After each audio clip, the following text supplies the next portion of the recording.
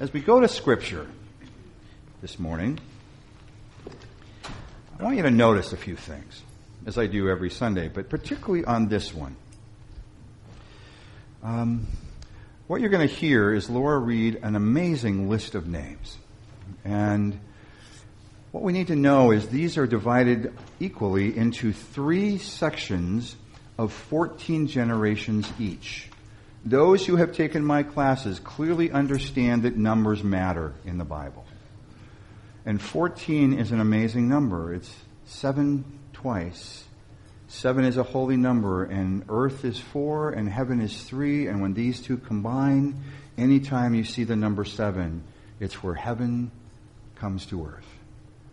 And so there's these lists of generations are important. See if you notice some other elements as Laura reads, remembering that everything was focused on being male at this point. We're going to try and give you some help with some of this as we put the scripture on the boards.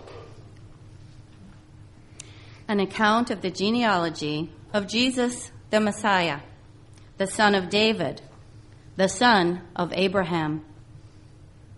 Abraham was the father of Isaac, and Isaac the father of Jacob, and Jacob the father of Judah and his brothers, and Judah the father of Perez and Zerah by Tamar, and Perez the father of Hezron, and Hezron the father of Aram, and Aram the father of Aminadab, and Aminadab the father of Nahshon, and Nahshon the father of Salmon, and Salmon the father of Boaz by Rahab, and Boaz the father of Obed by Ruth, and Obed the father of Jesse, and Jesse the father of King David.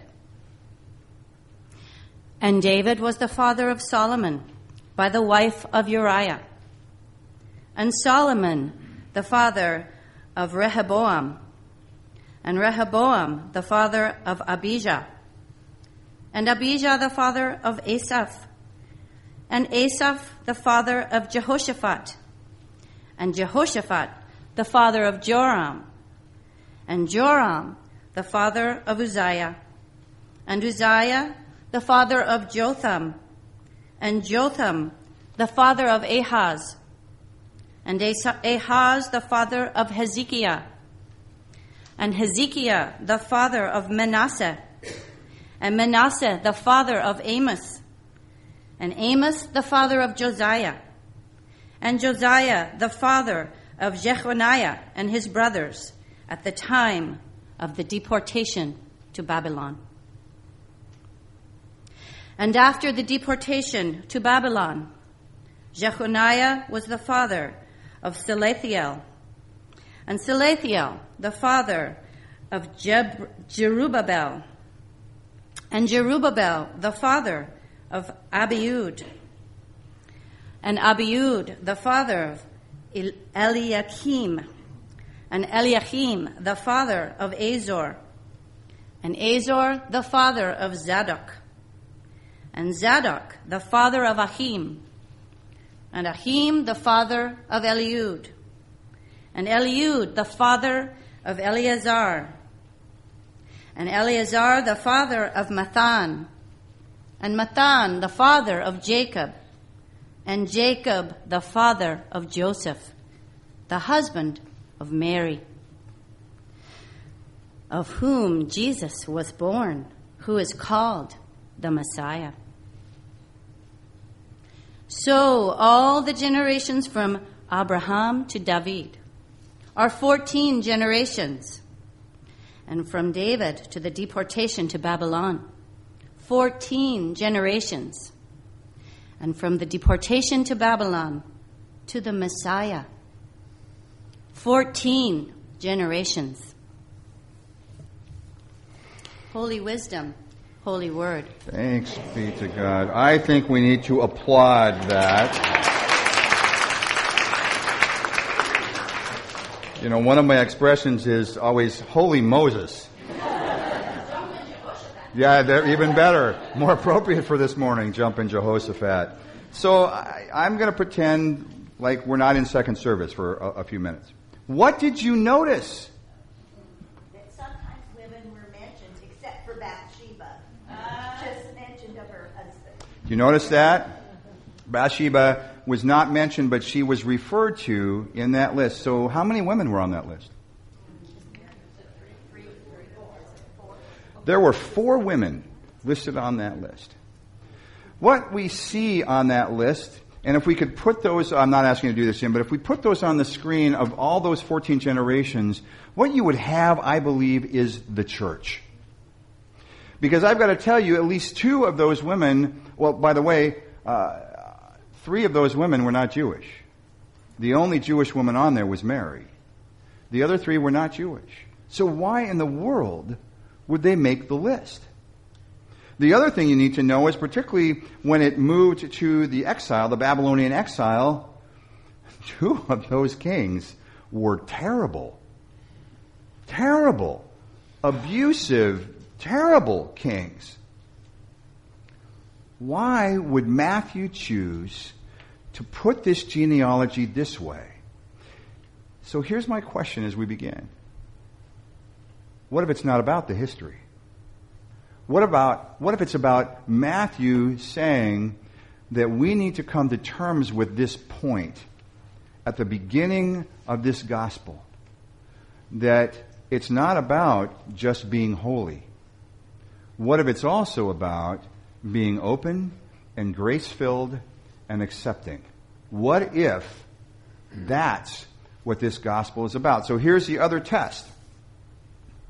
What followed this immediately? Now, I see one person who has their Bible open right now. No, you're good, Wally. 2 people, 3. Oh, good. Oh, my heart is strangely warmed. 4, 5, 6. Way to show off. What follows this immediately? It's the birth narrative. But it's not just the birth narrative. What Matthew does is he focuses on Joseph, who had every opportunity to take this young woman who would have on any other kind of roadmap been seen as a harlot. And because she was pregnant before being married, he had every opportunity and responsibility to take her to the edge of the city and have her stoned to death. But what does he do? He's filled with grace. And he avoids that and decides that he is going to divorce her quietly so as not to put her to shame. This is how Matthew begins his gospel. Isn't that incredible? I mean, okay, let me just say, it needs to be incredible. And we're going to spend a year examining what all that means. So I want to introduce you to a few members of my family. First of all, let me introduce you, and I have one other Sunday in the 2 years that I've been with you, is I want to introduce you again to Nathan Beeman. Nathan Beeman lived on would be the east side of Lake Champlain. And this is back at a time where this country was in incredible tension. And Nathan, being young, he was a young boy, and he would paddle his canoe across. That gives you some idea of the era, and this next piece will give you a specific time of era. He paddled his little canoe across, and his favorite place to play was at the base of the parapet walls of Fort Ticonderoga. And he would go and he would play for hours and hours, pretty much all day at the base of Fort Ticonderoga, as it was occupied by the British. And they would look down from these walls and they would spit on him and they would throw things at him, and they would think it was great fun to listen to him kind of play and talk to himself. And he was known at that point as a half-wit. It's in my blood. A half-wit. And that's how they considered him. He knew it. And there came a day where this young, incredible, heroic man found out that he had played every day at the base of the walls of this fort. And the man who came to him late one night to Simon, his father's home, Simon Beeman, His name was Ethan Allen.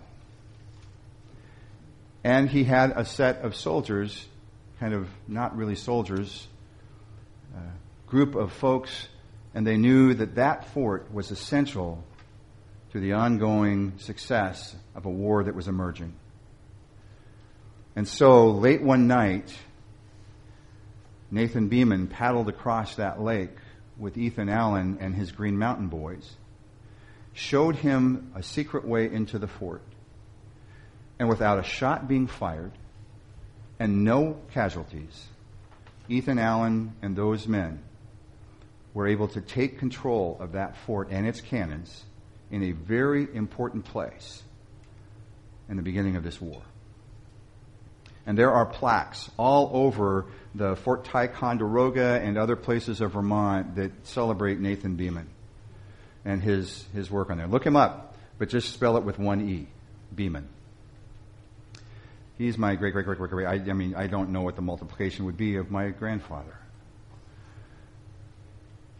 Jump ahead 5 generations. Central Vermont. Yes, I have a great ancestor whose name was Rufus. His nickname was Ruthless. Ruthless Rufus Beeman. And he was, remember the movie The Music Man? And how Howard Hill would come flying into town with his crate of instruments and sell them at the top price because promising the world to anyone who would purchase this instrument, and they were going to become the greatest band ever. This is my great grandfather. I happen to have a business card of his, and it's so perfect. Rufus Beeman, it says, and it gives Middleton, Vermont, and on every corner is a different job that he can do. He was the jack of all trades, the master of absolutely none. I'm sure they wrote that cliche around him. And he was ruthless. And then he would get all your money and then he'd leave town. And because his last name was Beeman, he would play off of the plaques of Nathan to make sure that he had instant credibility no matter where he went. Ruthless Rufus Beeman. Look him up on the web. You're not going to find a thing. But I was tasked with, in seminary, all of us were, of looking at where our roots began. And the Beeman family came to the United States, to the country, in 1632. And we're able to trace back a long ways the religious history of this family. And that's why I know what I know about these. But let me jump ahead, because it wasn't, 2 or 3 days ago that we celebrated Martin Luther King's speech on the Mall in Washington, D.C., right? The I Have a Dream speech. And that brings the third person. And that's my dad. Now, my dad and I disagree on a lot of things. But I have deep and significant respect for him, partly out of this era. When I was about 6 or 7 years old, I have distinct memories of walking the streets of Seattle, holding hands with certain other folks. And I remember one hand that I held, I had no idea who this man was. And he taught me the words as we were marching in Seattle holding signs to "We Shall Overcome." Later to find out his name was Ralph Abernathy. And then we all marched, many of us, or a group of people marched to Grace Methodist Church at that point. And I watched in absolute awe my father standing in the pulpit of Grace United Methodist Church. And part of the reason that I remember this so distinctly is he and I were the only white faces in this sea of dark faces. But I also remember, because I was only 7, maybe 6 or 7 years old, I couldn't sit by myself. And so I sat beside and in the lap of the largest woman that I have ever known, and was able to sink into that incredible beauty. And I distinctly remember her arms around me. And it was beautiful, and I felt safe, and I felt accepted, and I distinctly remember a scent of lavender. And I shared that story with Larry Blackstock out of this church and Lori Matsukawa at a certain reception last weekend. And And it was a beautiful moment, as Larry is now pastor of that church. And they are struggling with their identity of whether they continue to be that church or something that's emerging. But I remember that day. All three of those represent blood that flows through my veins. I said, my dad's side of the family came to this country in 1632 in the first wave of Puritans that were kicked out of England. My mom's family came through South Carolina and moved almost immediately from there in about 1820 and moved immediately from there to Oklahoma and then to Arkansas and settled there. And they were plantation owners and business folks, and 2 presidents came out of that side of the family. 2 U.S. presidents. They were a somewhat judgmental lot and had a propensity toward abuse. And you see it through the generations. And my mom, and I've shared this with you on particularly certain Mother's Day, who was severely abused as a child through most of her teenage life, and yet made a decision that that blood that ran through her veins with a propensity toward abuse would stop with her generation. And it did. What blood runs through your veins? As you think back of your family history, what do you know? What can you see? And as I said earlier, there is an amazing group of kind of new scholarship, new study of how significant DNA is. That it is no longer just about your hair color or the propensity, sorry David, for baldness. I'm right there with you, buddy.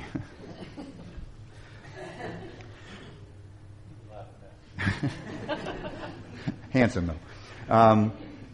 But also interests and hobbies and other characteristics that are much more significant than we have ever thought before. So what does any of this have to do with where I'm headed with this Gospel of Matthew study? The genealogy of Jesus is so important because for Matthew, what he is trying to help us understand is that this is no longer this narrow scope. This is no longer you're either in or out. This is no longer a time of a lack of acceptance. None of those women, other than Mary, was Jewish. So what does that say? Is Matthew trying to tell us that already in the midst of the beginning of this gospel, that we need to understand that this is a gospel of openness.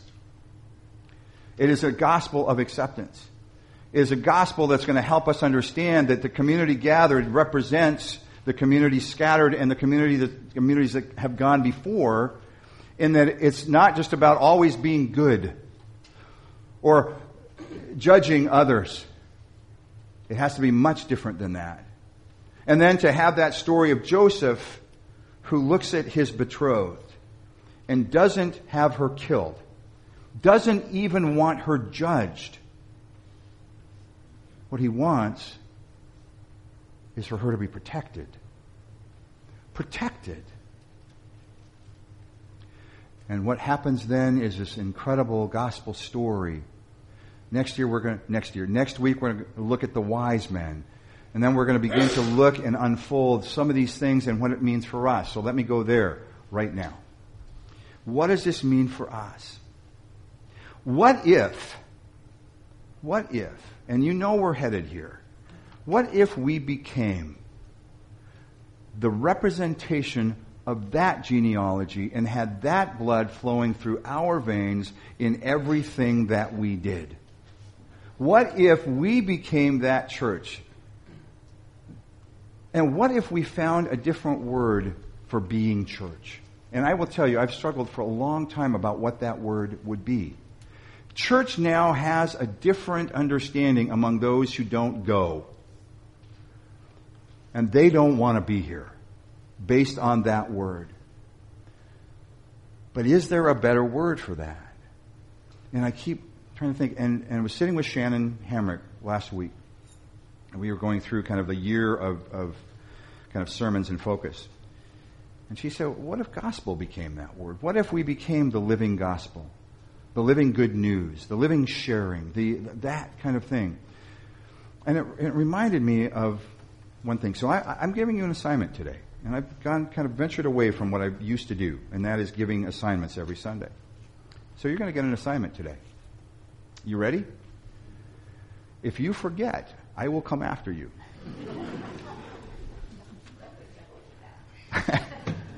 Look at you quoting scripture. I won't. I will send you emails in my blog. What if this sanctuary became that gathering? What if what we had in the sanctuary weren't just the cross or the stained glass? What if we began to put up pictures of transformation? Your pictures, not mine. What if your pictures? And by transformation, I don't just mean religious. I know of certain construction projects that have been going on in certain places in this congregation. What if a picture of that came in here? The idea came out of two places for me. One was Ron Howard, and I got to work with Ron back in Santa Monica. And it was amazing to be able to work with him. He's just an incredible genius. And if you don't know who Ron Howard is, Opie from Mayberry, who's one of the best directors, one of the premier directors in the world right now. And what Ron did was he created the opportunity for people to send pictures in to him and to Imagine Entertainment, he and his partner. And that what they would do is they would choose specific pictures and create a film out of that specific singular picture. So that's one place. And I thought, I wonder if we could do that. Understanding that your stories are what makes the gospel. But the other thing is I take Business Insider, and I've quoted Business Insider. I've taken Business Insider almost from its inception. And what they did a number of months ago was they sent out an email to all of their subscribers, and they said, what we need is for you to send pictures of the most important event of your life in the last year. What they expected were pictures of weddings and births. What they got was so far beyond weddings and births. I've shared a couple of those. Let me share a couple of them again. One of the first pictures that I saw that came up was an older gentleman and a young man sitting outside Shea Stadium. What was Shea Stadium? And the caption said, "This was my last time of spending time with my grandfather. He died 3 days later, and this is precious." Among those that took my breath away was this man, couple probably in their 40s, and he was spooning with his wife. His wife was in front of him, curved around, and you immediately saw that she had tubes and was in a hospital bed. And here he was spooning with her in that hospital bed as she had just come through exceptionally serious cancer surgery and she had no hair. Transformational moments in our lives. What if, as soon as anyone walked into the sanctuary, they would see pictures of grace, pictures of love, pictures of transformation. And so what I'm asking you to do is to consider what some of those might be for you. And then begin to send them in. We're going to set up an easy way to send them over email and begin to capture them. And at certain times of the year, we will have certain pictures up. For instance, during Lent, I'd still love to have pictures up, but would love them to be black and white. But can you imagine the transformation that would happen in this sanctuary? You are, friends, the genealogy of Jesus. You are that next generation. One of the authors I'm studying says, if you took Jesus out, that 14th person in that third generation, you could insert any of our names, or at least that would be the hope, is that we're the next generation, the next genealogical generation on those lists. You're the living gospel. Do you realize that? We're the living gospel church, gathering, fellowship. We're that. The danger is, and I'll close with this thought, The danger is that we believe that we don't need to move it beyond the walls. We believe that we're it. That this is good enough. That those who are gathered here, gosh, we know each other well and we feel comfortable with each other. And yet, if you remember my sermon last week, of building bridges beyond these walls to places like Bellevue College, second largest higher education institute in the state of Washington. And they don't even have a football team. To allow folks to explore grace, love, and the gospel in a safe place. What if they're members of our family? What about those places where women are deeply and families are deeply struggling with abuse? What about those places where, and it's just, I asked for prayer for some of our newer folks this morning. Brand new family in the church, been here a month, and are separated and have been for 6 years because her husband lives in Mexico and can't get a visa to come, and comes for 3 days at a time and then has to go home. And a population here that they call the Seagull population of young Korean families. Young Korean families where the wife and her children moved to the Bellevue School District because it's one of the best in the nation, if not the world. But he stays back in Korea and they are absolutely alone here and have no idea where to turn. What if they could turn here? And by the way, they turn to our preschool. They do. What if we became that church? That living gospel? And that when people walked in and they saw these pictures, they would know that they were home. God, this is such an important time for us. It's such an important time for us. We have this beautiful emerging staff, new programs that are growing, but not deeply rooted yet.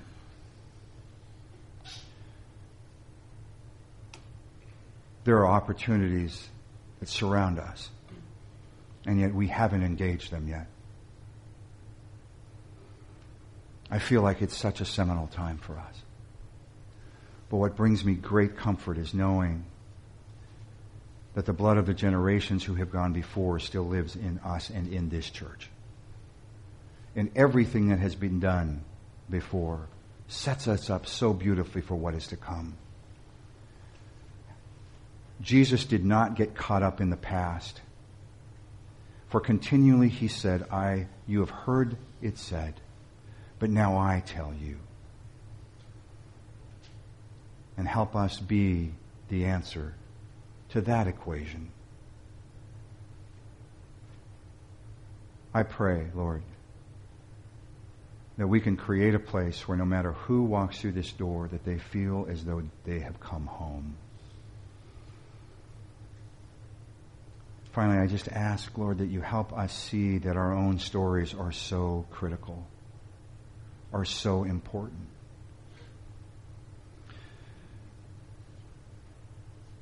That if we can but share those, whether it's in a singular picture or in what's happening next Sunday with Daryl and Lavona sharing their stories with us, that we understand that we truly are a living gospel. And as we prepare now for communion, I ask you to prepare our hearts with those things in mind. And God, we lift up folks. And we'll do that in just a moment. But guide our hearts. All this in Christ's name. Amen.